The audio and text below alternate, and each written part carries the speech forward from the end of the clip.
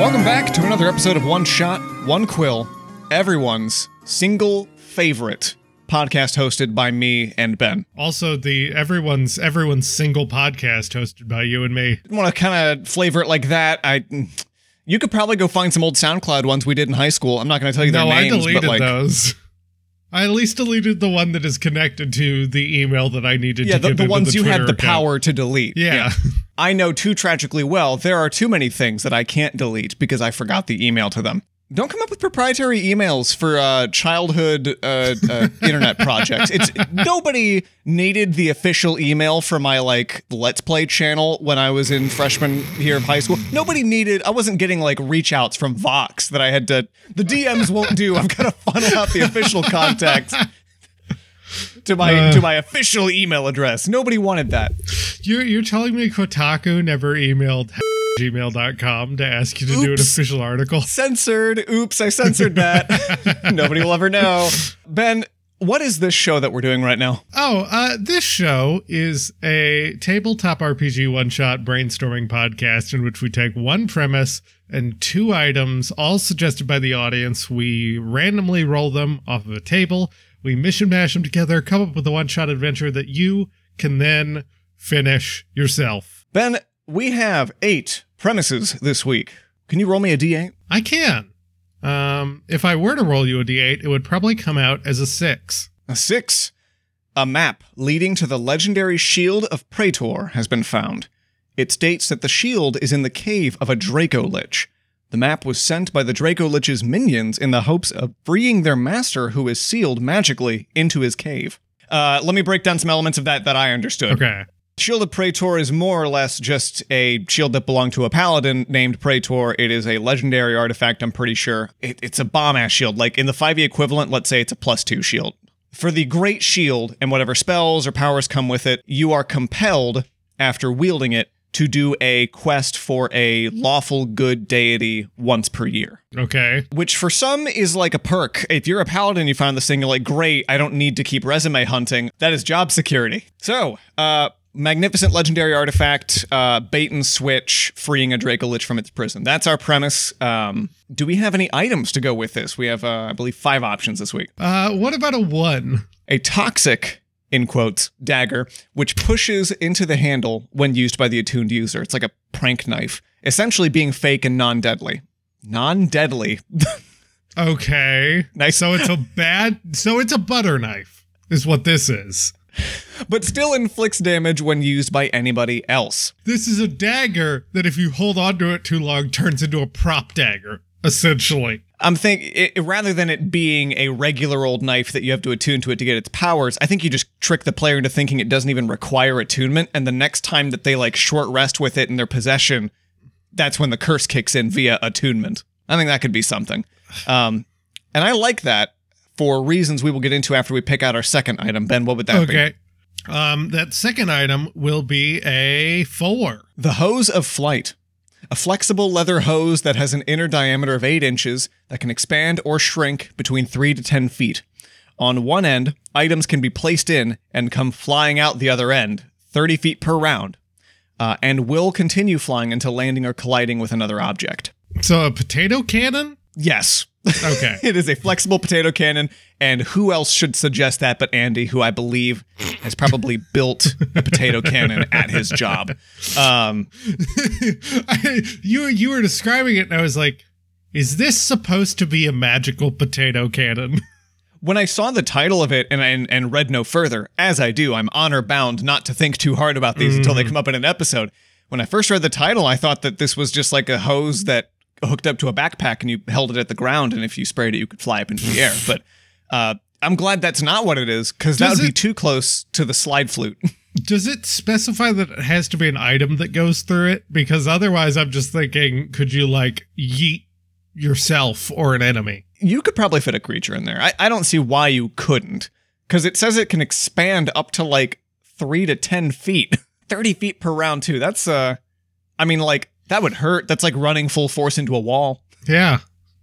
So with these 2 items in mind, I don't know how the Hose of Flight's necessarily going to play into it, but I know the toxic dagger and our bait and switch premise fit very well for an idea you and I had, because the 5e official adventure Wild Beyond the Witchlight just dropped today. So, given we don't have a copy of the book, we can't exactly spin up some directly related content, but we figured why not do a Feywild kind of thing this week. It's also an adventure, so it's not like Van Richten's Guide, but we could release something that could be, some sort of companion to Wild Beyond the Witchlight. Dracolich, bait and switch, it's all, it reeks of Feywild.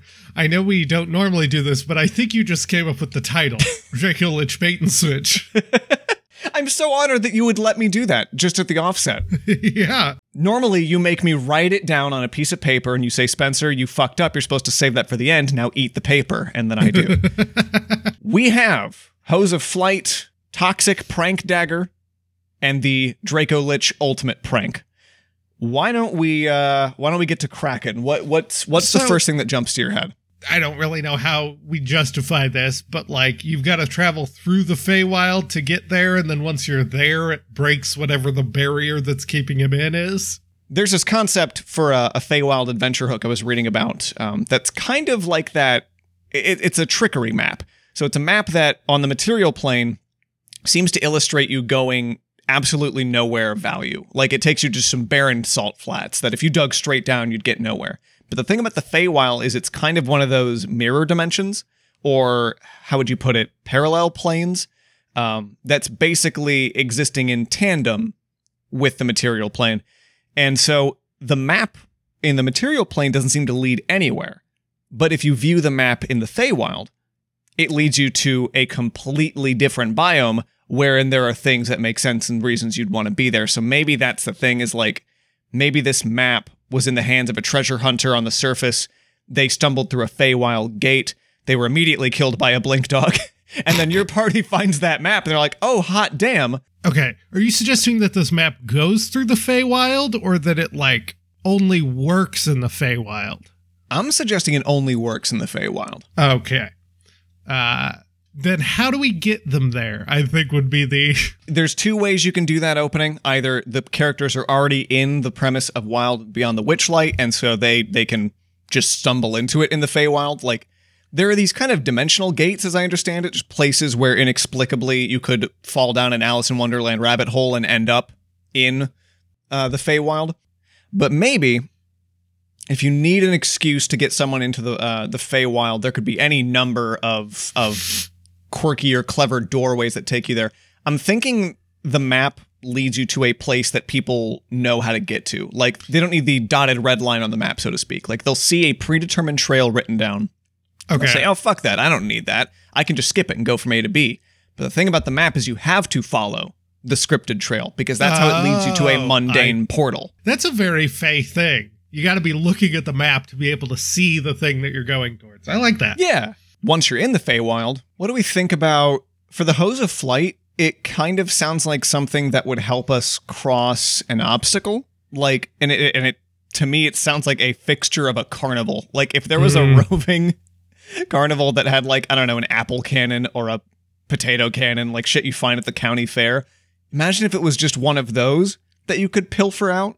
I feel like that's just the first context that the Hose of Flight makes any sense to me. Yeah, at a carnival? If it were in the context of a carnival, I don't know, if maybe you're traveling through an abandoned Feywild carnival or something, and you're trying to maybe do a little tower defense segment of some kind, you could use the Hose of Flight from the dunk tank minigame where you're supposed to shoot shit towards the target. You could just use that to fend off a crowd of things coming towards you. Maybe it's a carnival in which, although this is more ghosts than Fey, maybe it's some sort of abandoned carnival in which the party has to perform carnival tricks to get out of it. Okay. This is probably one of the more off-the-walls introductions we've made to a premise. Move over suggestions. We're going to get weirder. I mean, it's got to be... But I love it. It's got to be related to the Fae, right? Exactly. All I know about them is take any normal, mundane idea and just make it weird. Make it real weird. So this is like a carnival that's directly an obstacle to their path, and in order to traverse it, you have to perform a myriad of carnivalesque stunts. Yeah, the carnival's the living thing, and the former carnival performers were all trapped here because the carnival needs a performance to let you out. There's some kind of gotcha wordplay, because that's how Fae do. They do binding verbal contracts. I feel like there's some kind of line you can drop on the players that forces them to navigate the carnival. If the map goes through the carnival, you've got to go through the carnival. You know what would be great is if you get to the carnival, you've got to buy a ticket for, say, 5 gold. Mm-hmm. And then when you do that, there's also a terms and conditions along with it. I love that. I like the idea of audience participation is required as like a big sign, which is normally enough to scare me away from anything. What you don't want to do is have to go to the improv show section of this carnival, because that's just... Oh, no. Oh, no. The only prop they have is the toxic dagger. Ooh, maybe that's where the toxic dagger comes in. And like whoever's attuned to it is using it as a stage knife or something. Mm-hmm. And then when someone else has to take possession of it as part of an improv skit or something, or as part of a play that they're signed up for, they turn to use it as a prop dagger and they kill the guy that owns it. Spencer, you have just come up. You've got to put on a stage play and someone has to get stabbed, but they will not give you a prop dagger. You have to... One of the conditions of this is that it has to be a weapon you already have that you use to stab one of your compatriots. So you can use the sick dagger to stab them and not kill them, and then give it to your friend and they kill the Draco Lich. I don't really know. I think we just put the Draco Lich in the carnival. That's where the Draco Lich is trapped. That's why the Draco Lich can't get out, because he can't perform the rest of these carnival stunts by himself. Okay. Now I'm curious how him doing the, or rather how him luring people into the carnival is going to help him escape. Like he needs a partner to participate in something with him? I think the way the carnival works, there's some amount of events at the carnival that are just always there, always up, always in ready to go condition.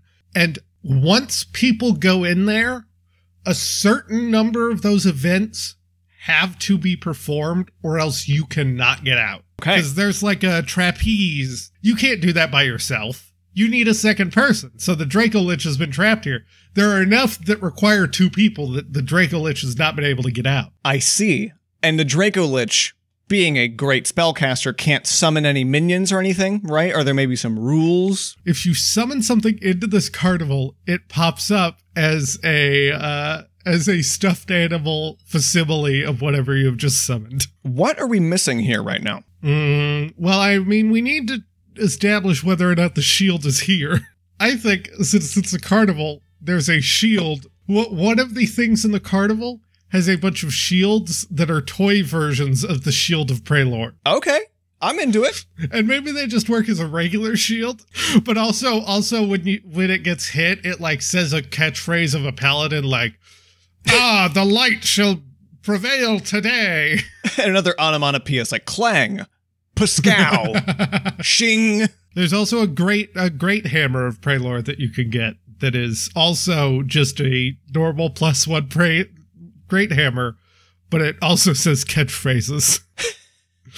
Justice for the weak. Or maybe it only works if you say the catchphrase. I like that better. The player has to yell out a paladin catchphrase to use either of these items. Otherwise, they don't work. I like that too. And especially if that's one of the props in the stage play, like that you're really hamming it up to pick up the role.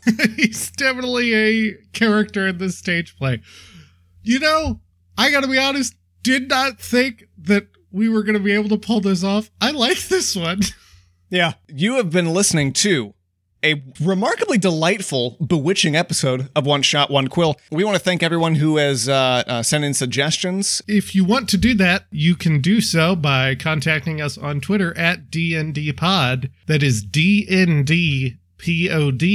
We would like to thank Morgan the Bard for his song Alla Taverna Gulier, which is our theme song. We also want to thank websites like Kassoon.com and Bacab's Blessed Blog. We've borrowed a handful of premises from them in the past. And thanks to everyone who has reviewed us. That's super helpful. Please continue to do so. Also, helps us get places like the Larry King Show. Also, just a friendly reminder, for the last episode, which was our 25th, we released a full, detailed, one-shot adventure module write-up of Haggle Rock Sour 16, which you can find on DM's Guild by following the link bit.ly/HaggleRock25, which will also be in the description, I'm pretty sure. That's the most things we've ever promoted at the end of a show. If you want to catch me on YouTube, I do tabletop tutorials. If you